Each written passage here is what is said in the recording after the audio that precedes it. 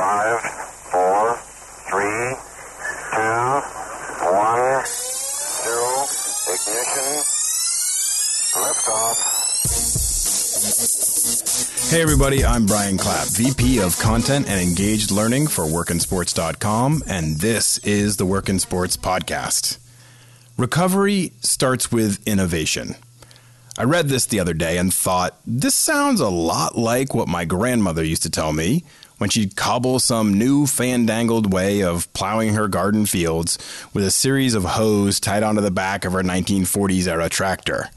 Never short for an analogy or cliche, she'd look at me and repeat, "Necessity is the mother of invention." That saying is always stuck in my mind ever since I was a little kid. When there is need, there are creative solutions. Never before have we faced more need, and never before have innovative minds been more in demand. As teams and leagues and organizations look to pivot and change their revenue models to adapt to our new world, the innovative people in every organization are the ones leading the way to the future. That is not hyperbolic or overly dramatic. We need innovation. We need a new way to look at our games, our stadiums, our fans, our revenue streams, our products, our marketing.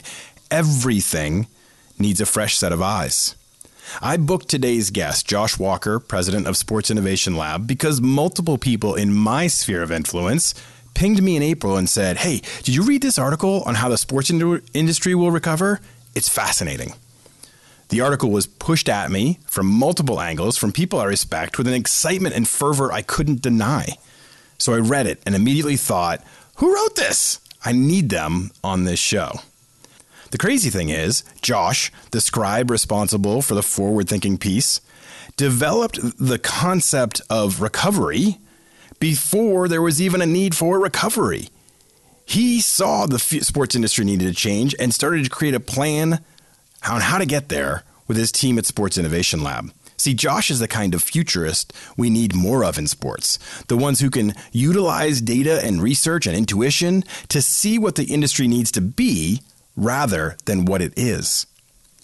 Josh is the president of Sports Innovation Lab, who, along with his co-founders, former NFL linebacker Isaiah Kaczynski and former Olympian and four-time gold medal winner Angelo Ruggiero, developed a fluid fan concept that sees sports in a way that earns the fans' loyalty rather than expects it.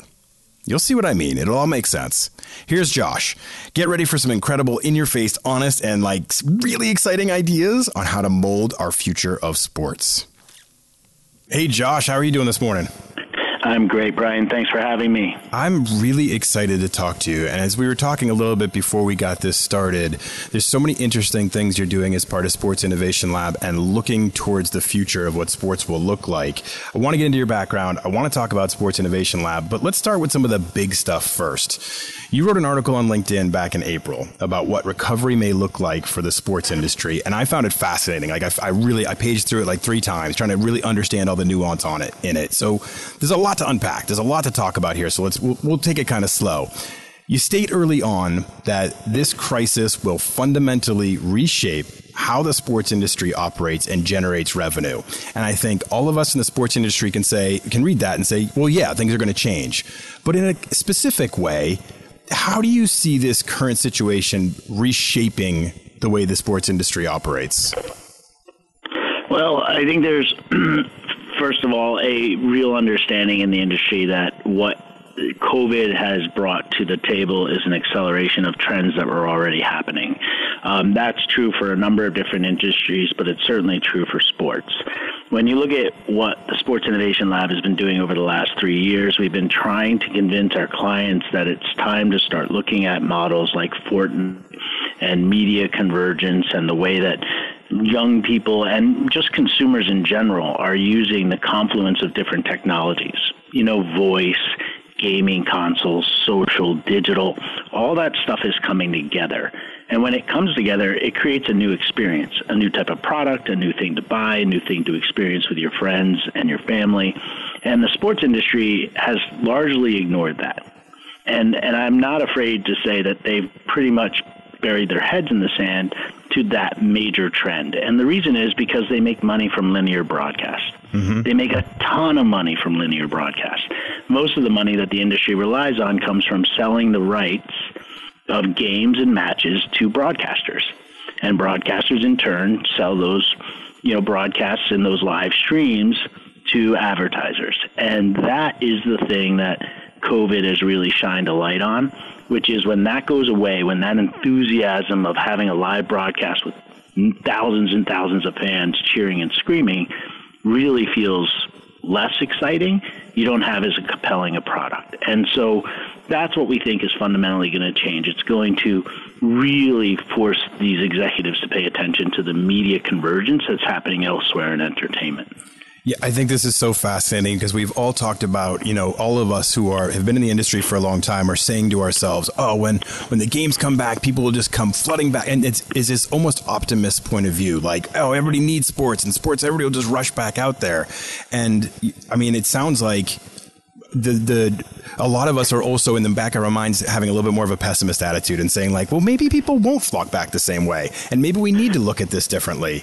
You hit on the nail on the head there, I think, too, in that I come from a background where you make the sports industry as simple as possible, right? That there's two main experiential avenues. You either watch the game in the stadium or you watch the game at home, and then the revenue streams run parallel to that. You either are getting the money out of the broadcast media deals, or you're getting money out of the tickets and sponsorship sales. Like, it's pretty simple, right? Keep it simple. But what you guys are talking about is this concept of a fluid fan. And I think that's fascinating. So can you explain it to us a little bit on what this concept means?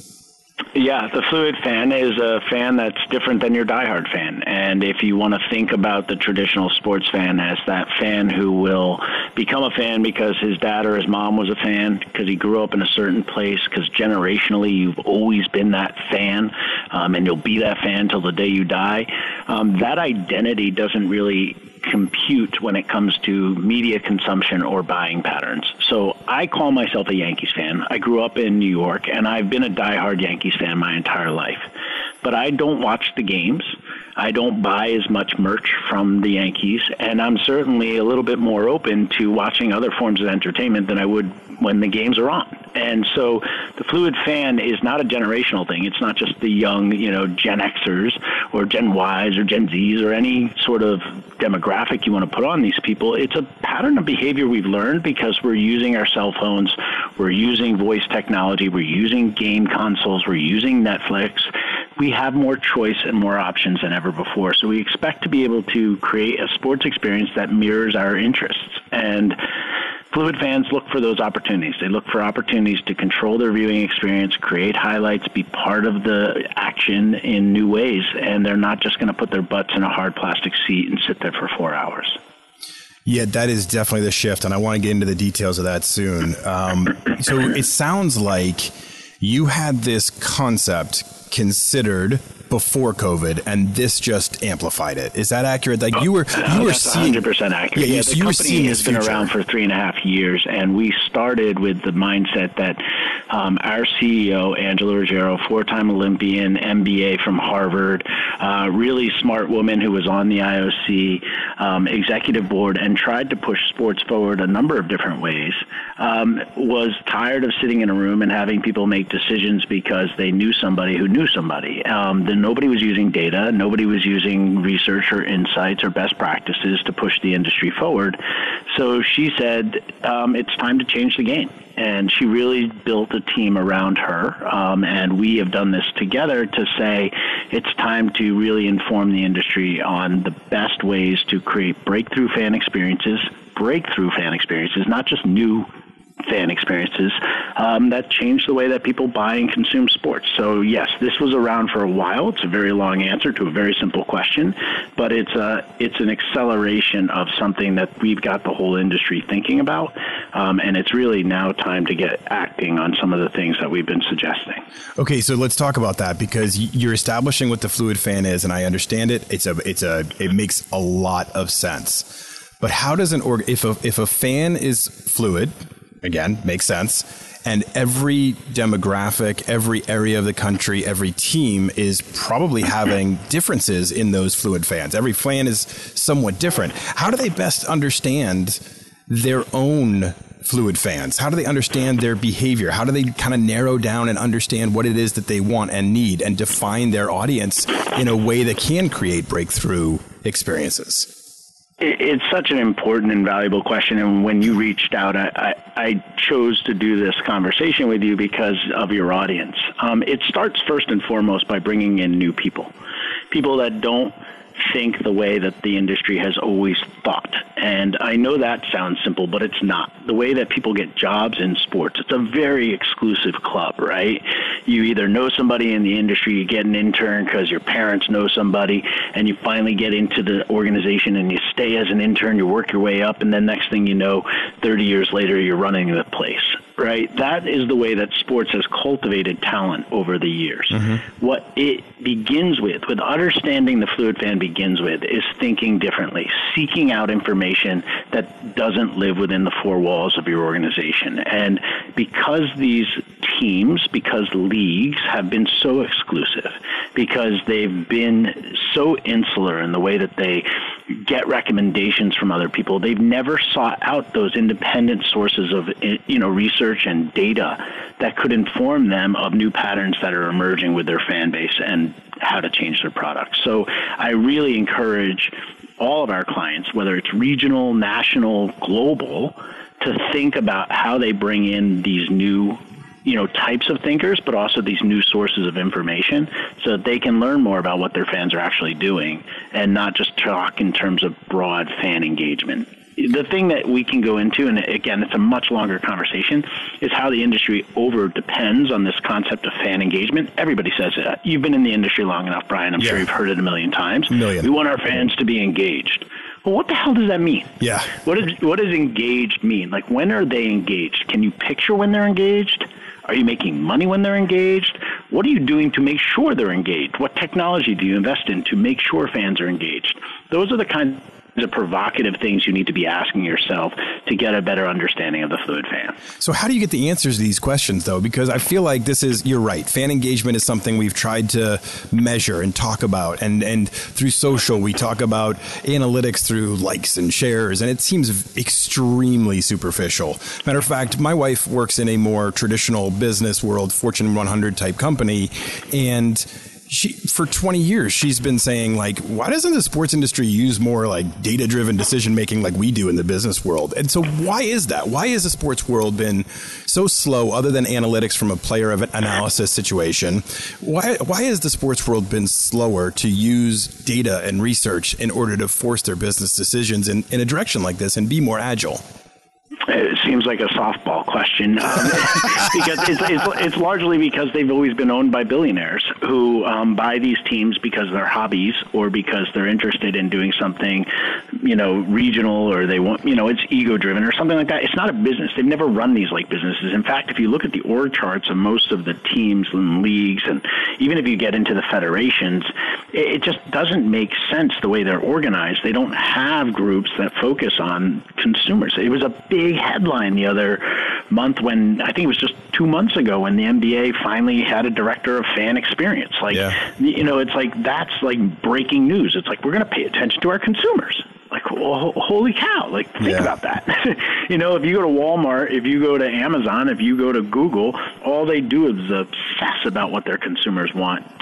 They have concepts of A/B testing, which is you put one product in front of one group, you put another product in front of another group, you see how they react, you do it again. That kind of discipline and that kind of skill set really hasn't been developed in sport. Yeah, it's fascinating sometimes to really dig into it because you realize how almost superficial our industry has been for a very long time. Okay, so you talked about this convergence. Sorry, you sound like you want to jump in there. Go. No. I was just going to say it's a little bit depressing, too, because sports is so important. And part of the reason that we built the Sports Innovation Lab is because we believe fundamentally that the sports does hold a place in society. So you said earlier, like, will fans come rushing back? They absolutely will come rushing back. Will they stay is the challenge in front of the industry, right? There was a narrative before COVID that we were losing attendance at live events for certain leagues and certain properties. It's not new, right? That's been going on. So how do we bring sports back but make it better than it was? And that's the goal of using data and research and best practices to guide your decisions. Well, and that's where, if you ask me, baseball keeps stepping on their own feet and tripping over themselves, is that they have become, unfortunately, so outdated for this world with the games that take forever, the seasons that are super long, the non-interactive nature of their stadiums and events and places. And it just seems like that is the dinosaur in the four, or of all the leagues, of all the opportunities out there in sports, is that baseball has moved slower than the Titanic. Well, when you put baseball next to the NFL and major and the NBA, they get a bad rap because those other leagues really experiment with, startups and technology more aggressively than MLB. Yeah. They just make better headlines about that. But MLB, to their credit, were the ones who created, BAM and did all the, mobile stuff first, and they have Pitch FX. And so they just haven't executed the way that they need to change the format, perhaps, of their sport because they're so tied to the history and, that audience that wants to compare Babe Ruth with, Aaron Judge. It's so true. It's like, sometimes you got to break free of tradition and move things forward into the future. But that's a whole nother subject. Okay, let's talk about the convergence. You talked about, as part of your article, you talked about the convergence of the Fluid Fan Studio, a kind of sweet spot where that idea of the broadcast media, the social media, and the event itself kind of overlap. And it's like a cool looking Venn diagram where you kind of see where those three things kind of converge, obviously. Okay. So, but how does an organization that's rooted in their game day experience or their media experience or their digital experiences, which operate often as separate silos, how do they get to a place where they start to understand how to converge these things together and kind of cater to the perfect persona in their audience? What's the approach? Well, this is a whole nother podcast because it's really about, creative disruption and innovation and the theories that business school students think about when they have to start doing something different while they keep their existing business model running. We'd be fools to walk into any of these organizations and say, stop putting stuff on TV, linear broadcast is dead, go do this thing. Right. So what this advice is really about is leave your existing silos in place. Broadcast is working fine. It needs to innovate. You can do cooler things on broadcast. You have that team. Keep doing that. You've got your social team. You've got your digital team. They're starting to engage people on Twitter and TikTok and Instagram. Keep doing that because those people are really good at their jobs. And then you have your live events people. They know how to hand out product samples. They know how to do really cool signage. They can shoot that, T-shirt cannon anywhere they want. They're great at that stuff. Yeah. But you need a new group. And this new group we're calling the Fluid Fan Studio. And it's a simple organizational structure that cherry picks from those three silos to bring together people that have live production skills, right? The kind of people that know what music to play at the right time, what graphics to display, what calls to action get people to do something on their phone. And it puts them into a area where they can start talking about how that event is being broadcast, distributed on social, and experienced in the venue at the same time, and only good things can happen from that. Mm-hmm. Everybody in this industry has been talking about the second screen experience, right? Like, oh, well, you got the thing that's happening on TV, and then we'll hit them on their phone with this, and then, if they wind up going to the game, we'll do this. It's like, no, those are not three separate things. That's a fan that wants to control their experience and move through a live experience that touches people. They may want to be part of that fan in the stadium. They might be home, but they might want to feel like they're in the stadium. That's all the innovation that's being talked about now in COVID, right? Because they can't go. The whole theory about how games come back is fans aren't allowed in the stadium. Right. But how do you feel like you're part of the stadium? Well, why haven't we figured that out yet? Nobody gets to go to the Olympics. Why haven't we figured out how to make people feel like they're at the Olympics yet? We have digital technology, we have mobile technology, we have smart cameras, we have augmented reality. Why aren't we doing that stuff yet? So the Fluid Fan Studio tries to focus on that opportunity. So give us some examples. I have to imagine that there's some organizations that are hearing you say things like this, partners of yours, teams you work with, whoever, who are hearing you say this and saying, I'm on board. Let's start working this. So give us some ideas of how this actually looks in practice. Like, what does it actually come out and look like? Bundesliga is a perfect example, right? Bundesliga, German soccer league, trying to come back without fans, did cardboard cutouts of their fans in the stadium. Yeah, I saw that. Right? So everybody was like, oh, this is smart, this is clever, everybody gets to see themselves sitting in the stands. Okay, and it was a great idea. And they're innovative enough, they're thinking about how now do they take that to the next level? How do they make those cardboard cutouts feel digital?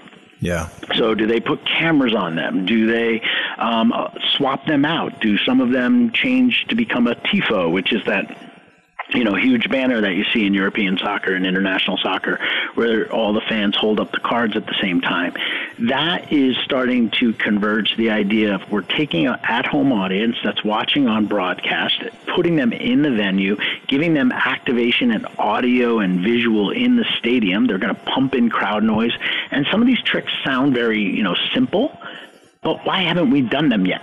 Right? Why hasn't the fan who's sitting at home on their couch who couldn't afford the ticket feel like they're part of that stadium? And COVID is accelerating the thinking that goes into giving somebody the agency to use their phone to put their picture up on the Jumbotron or to have their voice heard and singing along with, tens of thousands of other fans that are in the venue.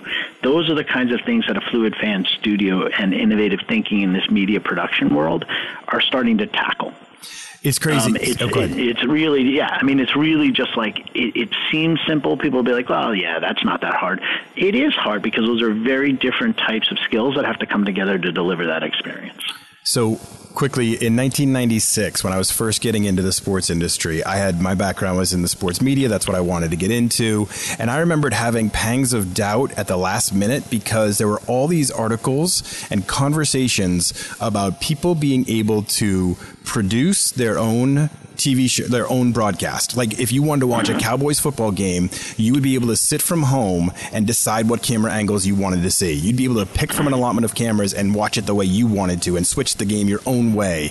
And I remember thinking, oh my gosh, am I getting into a field that's going to be dead in 5 years because people are going to do it themselves? And this was 25 years ago. And we've never gotten there to this experience. And I always think like, why wasn't that done? Why didn't they say, we've got 50 cameras at the arena, at the stadium, at the event, whatever it is, let's let the people choose what they see. And I always thought like some of these experiences that you could make from home would be incredible, and yet so many haven't been realized.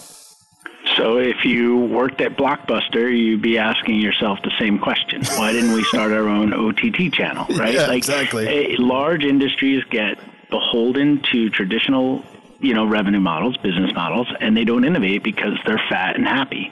And the executives that are making decisions today feel like by the time they're gone and they've gotten all their money out of the thing, if it dies, it dies. It's a sad commentary on human motivation. It's like, why would you start eating away at the thing that's been feeding you so well because you feel like the future is uncertain? And that's exactly what innovation requires. It requires the discipline to start building the future while you're operating in the current environment. And so we just did a hackathon, Brian, and I'm telling you probably, out of the 30 ideas we got, 5 to 10 of them were exactly what you just just described. Crowd-controlled, Twitch-like experiences where people could stream their own media version of the game, where they could either create their own highlights, control the cameras, do their own commentary, whatever it was. Every fan still pictures themselves as Tony Romo calling the game, or as the camera guy on the sideline that takes the sickest shot of the catch. And they want to be able to, be like, hey, I knew where he was going to throw the ball, and I captured it on my camera. Like, there's just the ability to be like, I'm the smartest sports fan in the world. That's why fantasy sports took off. 100%. I'm still amazed this hasn't happened. Matter of fact, every time that I'm watching football and they have an instant replay, I'm thinking, I don't want to watch what they're telling me to watch. I want to be able to scroll back slowly. I want to be able to look at a different angle. I want to be able to see this through my own lens. And so that's that whole interactive. I mean, we always talk about how, TVs have gotten so big and the picture's gotten so clear, and that's why people stay home. And it's like, well, let's make that experience even better then. Let's go further, and I get fired up with this stuff too. Well, I get fired up too, but I think that the mistake most people make is it's like, well, that doesn't mean the big TV goes away. Right. That's a passive viewing experience. Some days I just want to sit down with a beer, watch the game. But there's other days where I'm like, oh, man, I'm all in on this, and I'm trying to clip highlights of people because I'm like, this guy's going off. He's got a hot hand. This woman's breaking new speed records. I want to make sure I'm the one who has the player tracking data on her. Yeah. There's different modes of fandom, and the concept of the fluid fan is you're not one type of fan. Yeah. You move through modes of fandom. Some days you're a creator, some days you're passive, some days you're social, some days you're betting, you're competitive. Like you will engage with different media and different sports properties in different ways, and the broadcasters and the digital guys need to be able to accommodate those needs. So in the last year, I've been to a couple of the new stadiums, and specifically Mercedes-Benz Stadium in Atlanta and State Farm Arena down there in Atlanta, and they've both been redesigned or new. And it feels like they've changed the construction in a way of the stadiums and arenas as a whole to say, we don't even expect our fans to come with a ticket and just sit in their seat the entire time. We expect them to have these little micro communities and opportunities around the arena and stadium to be entertained in different ways. So that feels like it pivots into what you're talking about. Are some of these teams and organizations more likely to get this concept? And are we getting closer to this future that you're talking about than we even realize?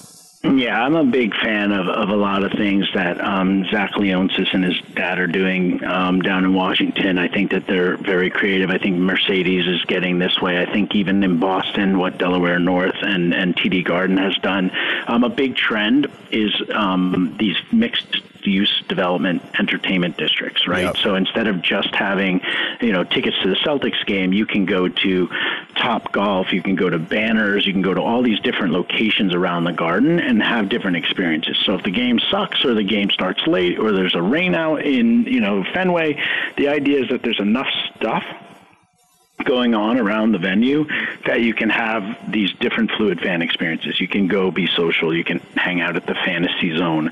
You can go, have a big screen experience and just be in a, sports book with tons of screens all around you. That's what these stadium groups are starting to understand. And, it's the Jurassic Parks, in Toronto where you can actually sit outside and almost like a drive-in, have an outdoor experience while the game's going on inside. These are all examples of accommodating a fluid fan who may want a different type of experience than sitting in a seat and watching the court. So I can tell you that the ownership groups are getting younger. Yeah. The ownership groups are coming from the tech sector, and all of those things are accelerating some of this innovation. I love to hear that because it is pretty cool. For me, growing up and going to the Boston Garden as a kid or going to Fenway Park as a kid, you sat and watched the game, and then now that I'm going to stadiums and seeing different experiences, and it's like, they got this cool bar set up over here and they've got this cool thing you can do this way, and they're not expecting you to just, get the usher to check your ticket before you walk into your area and sit there the entire time. They're just really doing a better job of understanding the new persona, the new sports fans. It does sound like that's interesting that's exactly to see. True. And the digital tickets allow you to move freely around the venue. They can do that more securely. They have better crowd intelligence, so they can see where you are. Yeah. It's getting smarter. It's right. And we like to say that the stadium is becoming more like a smart city. Yes. Where we're starting to experiment with some of this technology, paying with your face. A lot of facial payment stuff is going to be happening.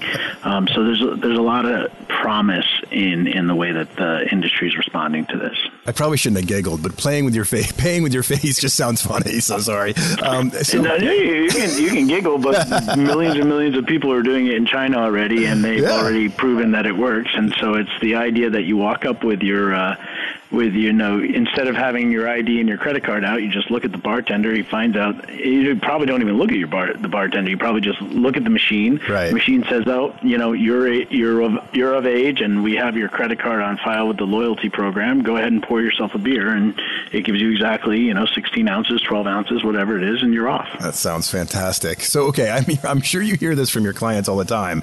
How does this all translate to revenue creation? Because as we talked about earlier in the interview, the organizations are very stuck in their models for generating revenue.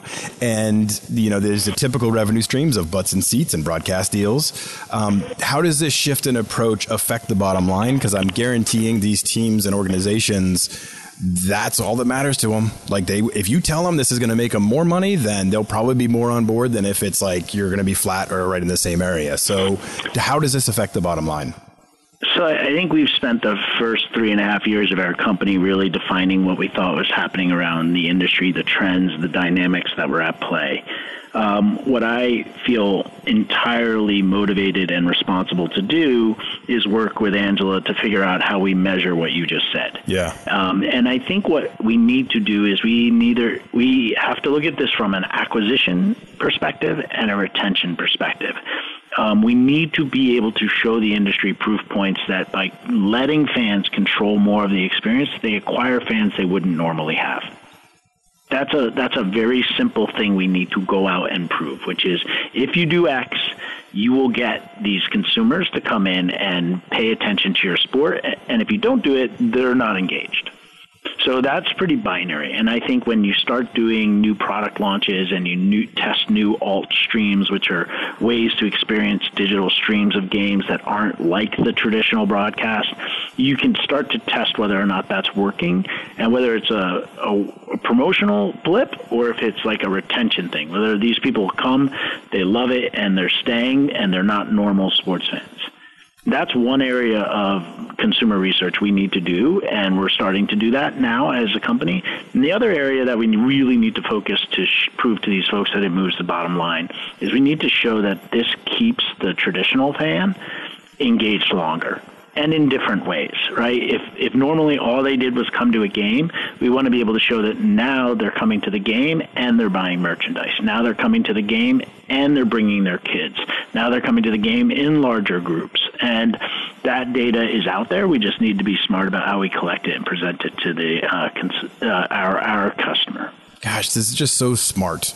Like, I'm not trying to just pander to my guest, but like this all feels like when you talk about it, it's just so logical. Like I sit here thinking about my wife is not a huge sports fan, but if we were going to a game and it was more than just sitting in your seat and there were these cool experiences and there was this engagement, you know, ability, and we could sit at the bar for a while and still see the game and all these different things that you can do to make it a totalitarian experience, that would make it just so more interesting to a fan like her that isn't interested in sitting watching and breaking down the X's and O's from the seat, you know? So it just seems so smart. And she just could go there and sit with her friends, and it was really exciting, and she said she had a great night out. She didn't care what happened on the ice or on the court. Like, she just had an awesome time. And, you know, driving revenue, that's not a sports-related experience unless it happens at a sports event. You know, otherwise she goes out and, you know, has wine group with her friends somewhere else. Right. So there's just there's a thought here that there's new subscription products, there's new hospitality revenue, and there's new types of merchandise and products that will be available to people who aren't those hardcore fans that want to come in and see two hockey guys punch each other in the face. Okay, so you wrote this article back in April that we're referencing so much today, but this concept's been around for a while. We talked about how coronavirus has amplified the need for this, but that's always, it's a theoretical process when you say, oh my gosh, now we're going to see what this was really like. Well, now we're 2 months further into this. Has any of your perspective changed as you've seen what it really looks like when sports goes away and that main product stream, that revenue stream is gone? Like, are you seeing things a little bit differently, or is this just emboldened you even further?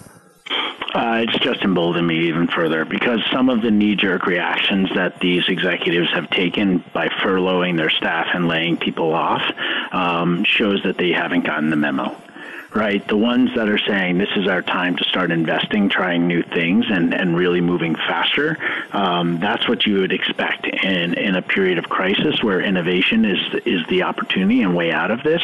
Those groups that are hunkering down, furloughing their staff, and really just figure out this problem. I've been on so many calls with people that are like, what are you hearing? What's the government doing? What is going to happen next? I'm like, oh my God, you're so in trouble. Like we really, I need to be talking to the people that are like the Bundesliga and like certain, folks that are on our leadership boards that are saying, look, we're going to take advantage of everything we can during this period of time. And they're not being opportunistic. They're not being callous. They're not ignoring the 100,000 people that have died. They're just saying that it's their responsibility in this industry to help the industry come out of this stronger. And the only thing that I've come out of this is more emboldened that there needs to be different voices, new voices at the table that have that same level of urgency. Yeah, it's time to play offense. It's time to say, I interviewed Ari Kaplan, who's in the baseball analytics side, a couple months ago, and he was saying right now, he's busier than ever because these coaches and teams and managers and scouts that are usually so embroiled in the games themselves are looking and saying, okay, we have time now. Let's dig into the data and see how we can get smarter. They want to spend time with the information. They want to get smarter. And I think that's the attitude that a lot of these places and organizations need to have, is that there is opportunity through this to say, how do we innovate? How do we get better? How do we get smarter? That's exactly the hope. And there are those people out there, I don't want to sound doom and gloom, but there are those people out there that are looking at this opportunity and saying, there's information we haven't had time to consume. There's people we haven't had time to speak with, and it's time to start thinking differently. This is so fantastic, Josh. Thank you so much for the time. We'll finish up with this. So you and your team at Sports Innovation Lab are clearly taking very different and new views and approaches to the industry, which is exciting. And I guarantee the young creative professionals in our audience are inspired by this type of a conversation. And I know a lot of them out there are also saying to themselves, this is the creative side of the industry that I want to be involved in. So how does someone go about entering your side of the world and saying, I want to be involved in the creative research focused roles and I want to be innovating and thinking towards the future? How does somebody get to that point? My strongest advice is hone your craft in another industry and then bring it to sports. So whether your ultimate goal is to work in sports or not, it doesn't mean you have to start in sports. My strongest advice would be go start in entertainment. Go start in finance. Go start in healthcare. Understand the discipline that those industries have developed over the years of collecting consumer data, testing products, thinking about market demand and dynamics. And then you can come into sports and you'll be like, wow, this industry thinks they have a right to this consumer that has blinded them as to the market forces that are shifting the industry. And I think if you start somewhere else, hone your skills, and then come into sports, you're not only more valuable to the organizations you work for, you're going to be much more open to accepting new ideas and trying new options that are coming out of the technology world and the innovation sector that could actually help sports move forward. This is so great. Like, Josh, I've been hanging on your every word. I've really enjoyed this conversation. There's so much here to get excited about and see a future for the sports industry that is dynamic and modern and exciting. And I hope that everyone listening to this gets as excited as I do. So thank you for coming on the show today. Of course, Brian. Thanks for having me. Thank you to Josh for coming on the show and sharing so much of his insight into where the sports industry needs to head. And what I really want to emphasize is that this isn't just theoretical. Teams, leagues, organizations are starting to do this and understand Josh and his team at Sports Innovation Lab have their eyes on something really important. I'm telling you, if you go to newer stadiums, if you go to newly developed facilities, they're embracing a lot of these concepts because they understand no longer are fans just sitting in their seat for 4 hours. No longer are fans just sitting at home on their couch for 4 hours. There's other things happening. There's fluidity to it, and they need to embrace that type of fan and figure out exactly the right method to appeal to all aspects of their persona. I think this is fascinating. I'm so glad that Josh joined us today. I hope you got as much out of it as I did, and that you continue to subscribe, review, and listen. And definitely wherever you're listening, please review and tell other people about it and share it, because the more we get more listeners, the more our program will grow. And that's important to me, and I hope it is to you as well, because I'll keep creating content if our audience keeps coming back. So thank you for listening. Stay safe out there, and I'll talk to you all soon.